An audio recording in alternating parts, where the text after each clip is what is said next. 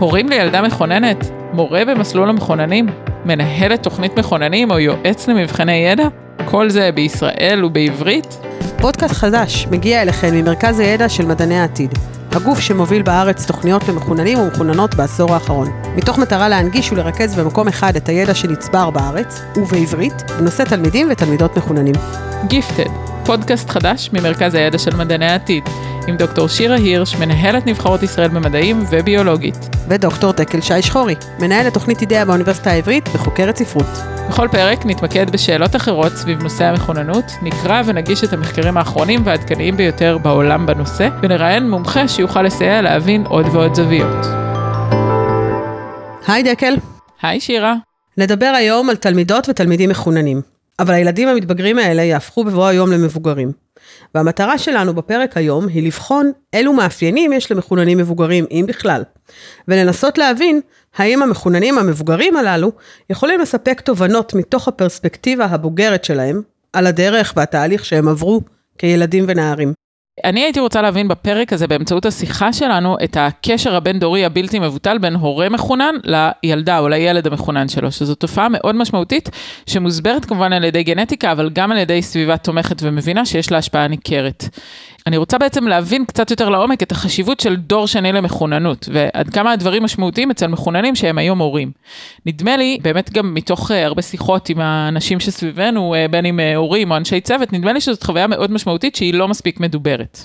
נכון, נדמה שהרבה מהאנשים שעוסקים בתחום של מחוננים, הם מחוננים בעצמם, או הורים לילדים מחוננים, ובעצם נשאבו לתוך התחום הזה, גם מבחינת מחקר או מבחינת פרקטיקה, בסוף הם מגיעים משם. בדיוק, ואני מרגישה שיש פה הרבה מה לדבר על המעגלים האלה. יאללה, נתחיל. יאללה, נתחיל.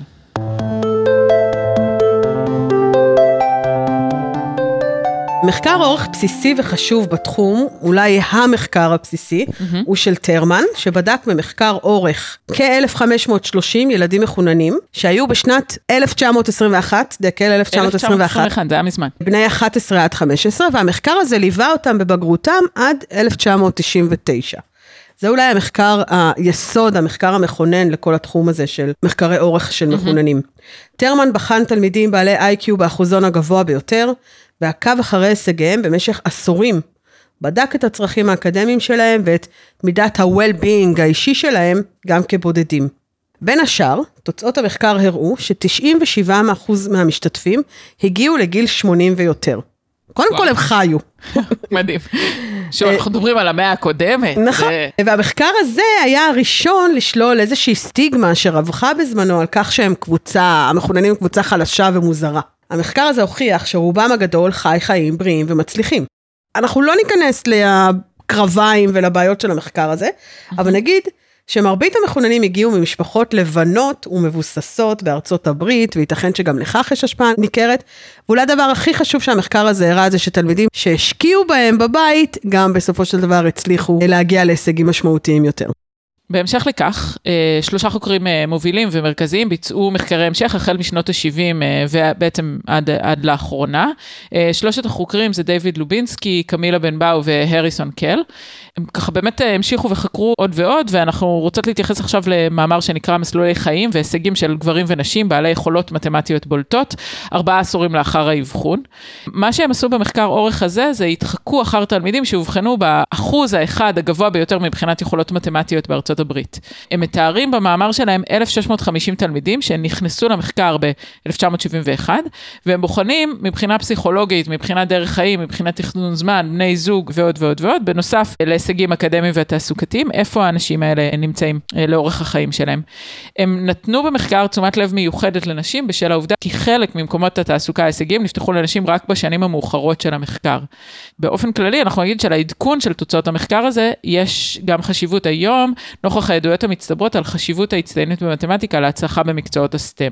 חשוב להגיד שהמחקר הזה הוא מחקר אורך שממשיך כל הזמן, ובעצם פרופסור קמילה בן באו נמצאת הרבה מאוד בכנסים של מחוננים, ומעדכנת כל פעם את הקולגות לגבי אותם תלמידים משנות ה-70. אז נחקרו אז 2 מחזורי תלמידים, הגיל הממוצע של המחזור הראשון היה ב-2014 53, והגיל הממוצע של המחזור השני היה 48, יש פה 5 שנים הבדל. כן. וזה חשוב לגבי הנקודה שדיברת על נשים. 5 שנים האלה היו מאוד משמעותיות בשנות ה-70. כן. אנחנו נביא כאן רק חלק קטן מהממצאים של המחקר הזה, למשל, הנחקרים נתבקשו למלא שאלון אינטרנטי של כשעה בתמורה ל$20, וניתנה להם האופציה לתרום את הכסף לטובת תוכניות מחוננים. 67% מהנשאלים תרמו את הכסף, זה כבר מלמד שהם רואים ערך לגמרי בתוכניות האלה. מבחינת השכלה, אם אנחנו מסתכלים על הקבוצה הזאת לעומת שאר האנשים בארצות הברית, אז בארצות הברית כולה, לכ-30% מהאנשים יש תואר ראשון, ולכ-2% יש דוקטורט. בקבוצה הספציפית הנחקרת במחקר הזה, כלומר האחוזון הגבוה ביותר במתמטיקה, יש 30% בעלי תואר ראשון, כמו שאר האוכלוסייה, ולעומת זאת, 33% מהגברים בעלי דוקטורט, ו-25% מהנשים. במחזור השני, דיברנו על 5 שנות הבדל, כן. יש 40% בעלי דוקטורט, 40% מהגברים, ו-38% מהנשים, זאת אומרת, יש פה גם קפיצה בתוך המחקר בין שני המחזורים. כן. כ-4% קיבלו קביעות באוניברסיטה, 25% פרסמו מאמר, 3% פרסמו ספר, 8% פיתחו פטנט, זאת אומרת, באמת אנחנו רואים שאלו האנשים שהם בחזית המחקר והמדע, או בכלל באופן כללי האקדמיה בארצות הברית. אז שני המחקרים שסקרנו כאן בקצרה יכולים בעיקר להעיד על החשיבות של מחקרי אורך, ונדמה שהם מספקים תשובות לדבר שמעסיק מאוד את כל מי שעוסק ועוסקת בחינוך מחוננים, הורים, מחנכים, איך לקדם את התלמידים המחוננים כך שיהיו מבוגרים מוצלחים ומועילים לחברה בבגרותם. המאמר שיעמוד במרכז הפרק שלנו היום הוא מאמר של דוקטור שירלי מידז'נסקי ממכללת אורנים. למאמר קוראים זיכרון של קוץ, מבוגרים מחוננים מילדות לבגרות, והוא התפרסם לאחרונה בכתב עת שנקרא דברים, כתב עת אקדמי רב תחומי. שאלת המחקר שלה הייתה כיצד מבוגרים מחוננים זוכרים את תקופת ילדותם, ואילו מרכיבים היו משמעותיים עבורם במיוחד. שאלה נוספת שהיא ביקשה לבדוק היא האם לתפיסת המבוגרים הללו תקופת ילדותם כמחוננים השפיעה על התפתחותם כמבוגרים. אז מידז'נסקי ראיינה 16 מבוגרים שהובחנו בילדותם כמחוננים, כיום הם בני 26 עד 48, 9 גברים, 7 נשים, והרעיונות הם רעיונות חצי מובנים, שעברו ניתוח כמקובל בתחום. יש מבואות במאמר מהדברים שלהם, שמחולקים לכמה תמות. ואותנו עניין במיוחד החלק שבדק את זיכרונות הילדות שלהם, ביחס למסגרות למידה, למחוננים. 94% מהמרואיינים למדו במסגרת של יום העשרה שבועי, ואחד למד בכיתת מחוננים, וסך הכל הם זוכרים את התקופה הזאת לטובה. כמה ציטוטים לדוגמה. אני מאוד נהניתי מהמסגרת הזאת. זה לא הרגיש בדיוק כמו לימודים, אלא מסגרת חופשית יותר. אני חושב שהייתה פשוט הסרה של הפחד מלחקור במעבדה. מרואיין אחר סיפר כי כל השבוע חיכיתי ליום שאני נוסע לשם. אהבתי במיוחד את החופש להוביל דברים בצורה עצמאית. מרואיינת נוספת סיפרה כי הזיכרון הדומיננטי ביותר שלה ממרכז המחוננים הוא השקט שקיבלה שם. לא פחדתי, לא הייתי צריכה לסיים דברים מיד, סוג של אי באוקיינוס. זה דברים שאנחנו שומעים גם היום מתלמידים שמשתתפים במרכזי העשרה, ואפשר ואולי צריך לתהות האם התשובות החיוביות הללו אכן מייצגות, או שזה מקרה פרטי של אלו שהסכימו להתראיין על נושא, שהוא סך הכל די חיובי עבורם.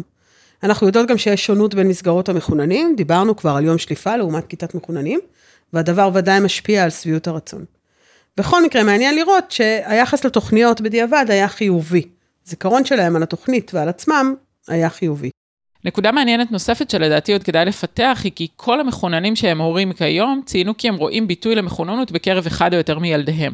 כלומר, שילדיהם הובחנו או שהם רואים אצלם סימנים של מחוננות כמו יכולת זיכרון יוצאת דופן, יכולת מילולית גבוהה, יכולת קליטה של שפות זרות, יכולת חשיבה ביקורתית, יצירתיות, דמיון מפותח, רגישות גבוהה לזולת ובולטות בתחום המתמטיקה והמדעים. הממצאים האלו תומכים בעדויות דומות שקיימות בספרות המחקרית. חלק מהמרואיינים ציינו כי הילדים שלהם לעתים מזכירים להם את עצמם כילדים. מרביתם ציינו כי ישמחו שילדיהם ילמדו בתוכניות של יום העשרה שבועי למחוננים, משום שזו זכורה להם כחוויה מעצימה. יחד עם זאת, היו שציינו כי מחוננות יכולה להיות ברכה או כללה, ולכן אינם מעוניינים להוסיף לילדיהם תווית כלשהי. ההתייחסויות האלה מסבירות גם את השונות שבלטה במענה של המרואיינים, ביחס לתפיסתם את המחוננות כיום מנקודת מבט של מבוגר מחונן. ואני חושבת שגם את זה אנחנו יכולות להוסיף לתוך מאגר הדברים שהם משפיעים על ילדים מחוננים. זאת אומרת, עצם העובדה שלא רק שאחד ההורים שלי היה מחונן ולכן אולי מבין אותי יותר, אלא שיש גם את החוויות שלו, האם החוויה שלו כמחונן הייתה חיובית או שלילית, גם היא בפני עצמה תשפיע על הבחירות שלא בשבילי, האם אני אכנס למסגרות מחוננים, ומה יהיה היחס שלי אליהם. זאת אומרת, זה הכל מאוד מאוד מאוד מורכב, יש פה המון זוויות לכל דבר בעצם. וגם הכל מאוד סובייקטיבי. מאוד. זאת אומרת, איך ההורים תופסים את המסגרות האלה, מן הסתם ישפיעו על איך הילדים יתפסו את המסגרות האלה. בדיוק.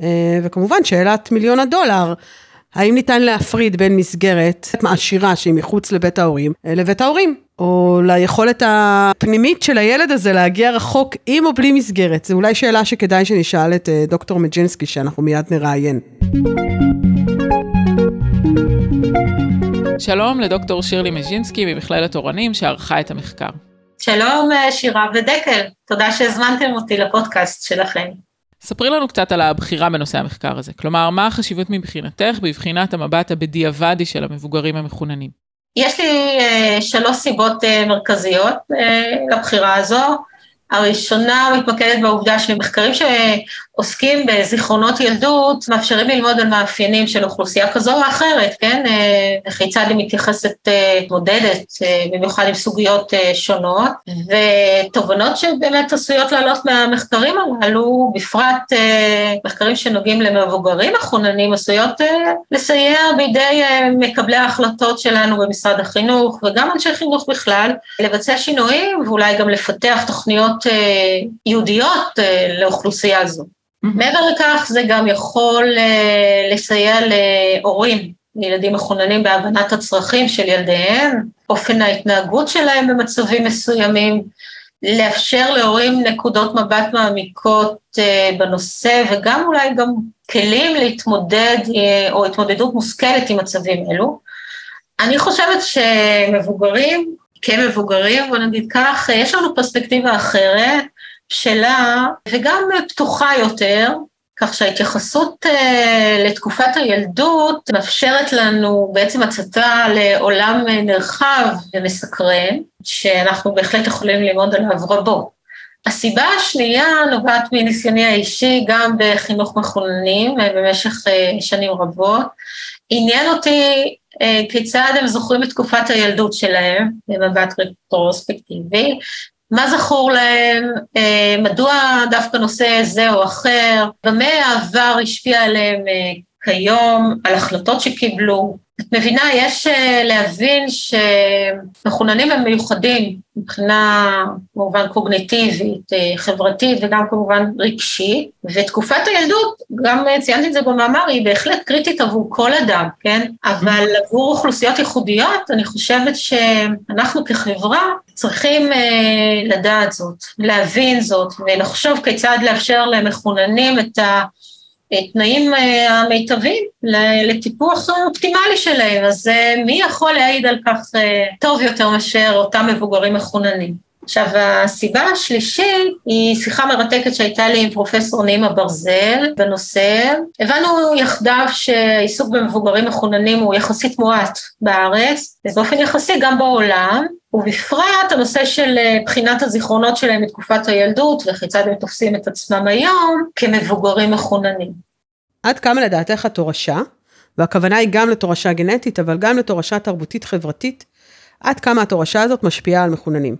האם נכון לדבר על דור שני למחוננות, לעומת דור ראשון למחוננות, כפי שנהוג בשנים האחרונות, להתייחס אל הישגיו האקדמיים של אדם, ביחס למורשת האקדמית של הוריו?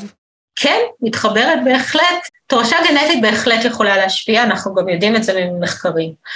אנחנו בהחלט רואים משפחות בהן אחד ההורים או שניהם מחוננים, ואחד מילדיהם או יותר מחוננים גם הם. משפחה, כפי שכולנו יודעים, היא באמת גורם בהחלט מרכזי שמשפיע על התפתחותו או התפתחותה, כן, של ילד או ילדה, והיא אחד הגורמים שגם משפיעים על חיים כמבוגרים. אנחנו גם יודעים שאינטליגנציה וגם יצירתיות אינם מספיקים על מנת להצליח או להתמודד טוב יותר עם החיים שלנו כבוגרים, והסביבה שבה אנחנו גדלים היא בהחלט קריטית, גם מבחינה חברתית, גם מבחינה תרבותית. בוודאי שגם מצב כלכלי משפיע, אך באותה נשימה אני חייבת לציין שגם השפעות על ילדים מחוננים, יש להם גם כמובן מאחים, מאחיות, אבל גם ממשפחה מורחבת. הזכרתן את טרמן בתחילת הפודקאסט, אז ביחס לכך הוא גם חקר 2 קבוצות של מחוננים, האחת כללה מבוגרים שהצליחו בחיים, והשנייה של מבוגרים מחוננים שפחות הצליחו, ומה שהוא מצא, שבקבוצה הראשונה המבוגרים גדלו במשפחות בהן לפחות מחצית מן ההורים, בדרך כלל לעבוד באותה תקופה, היו בעלי תארים אקדמיים, בעוד שבקבוצה השנייה רק 15% היו בעלי תואר ראשון. עכשיו בקבוצה הראשונה היו בבית ההורים פי 2 ספרים מאשר בקבוצה השנייה. עכשיו כמובן שעלינו גם להתייחס לנושא של סגנון הורות, מעורבות של ההורים, האם ההורים היו נוקשים מדי או גמישים, האם הם גילו פתיחות ביחס לחינוך של הילדים שלהם. אני רוצה לציין מחקר שערכתי בארץ בשיתוף עם קולגה שלי, דוקטור יעל גרינשטיין. המחקר שערכנו התמקד בתפיסות של הורים ביחס למשאבים הקיימים למחוננים, למול הנדרשים. שהם היו רוצים שיהיו עבור הילדים שלהם, ומה שמצאנו זה שמרבית ההורים טוענים כי בית הספר הרגיל אינו מספק מענה לכישורים שלהם, ולכן גם המוטיבציה שלהם בדרך כלל ירודה.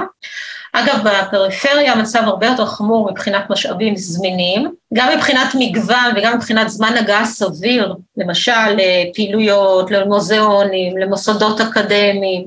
אז שוב, לא הכל תלוי בגנטיקה, חשובה גם הסביבה בה גדל הילד, למה הוא נחשף, האם הוא יכול לטפח את הכישורים שלו בעצם, את היצירתיות שלו.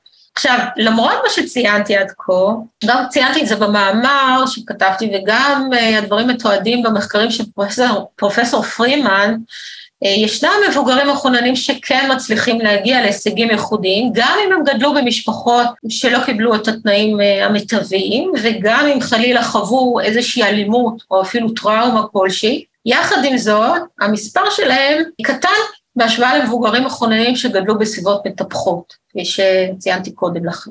הנקודה שהעלית כאן לגבי הפריפריה היא נקודה שהיא באמת מאוד מאוד חשובה ומעסיקה גם אותנו, אנחנו נשמח לערוך גם על כך פודקאסט אחר בהמשך, באמת עד כמה סביבה מעשירה באמת מפתחת את התלמידים, זה מוביל אותנו לשאלה הבאה שקצת נגעת בה בדברים שלך עכשיו.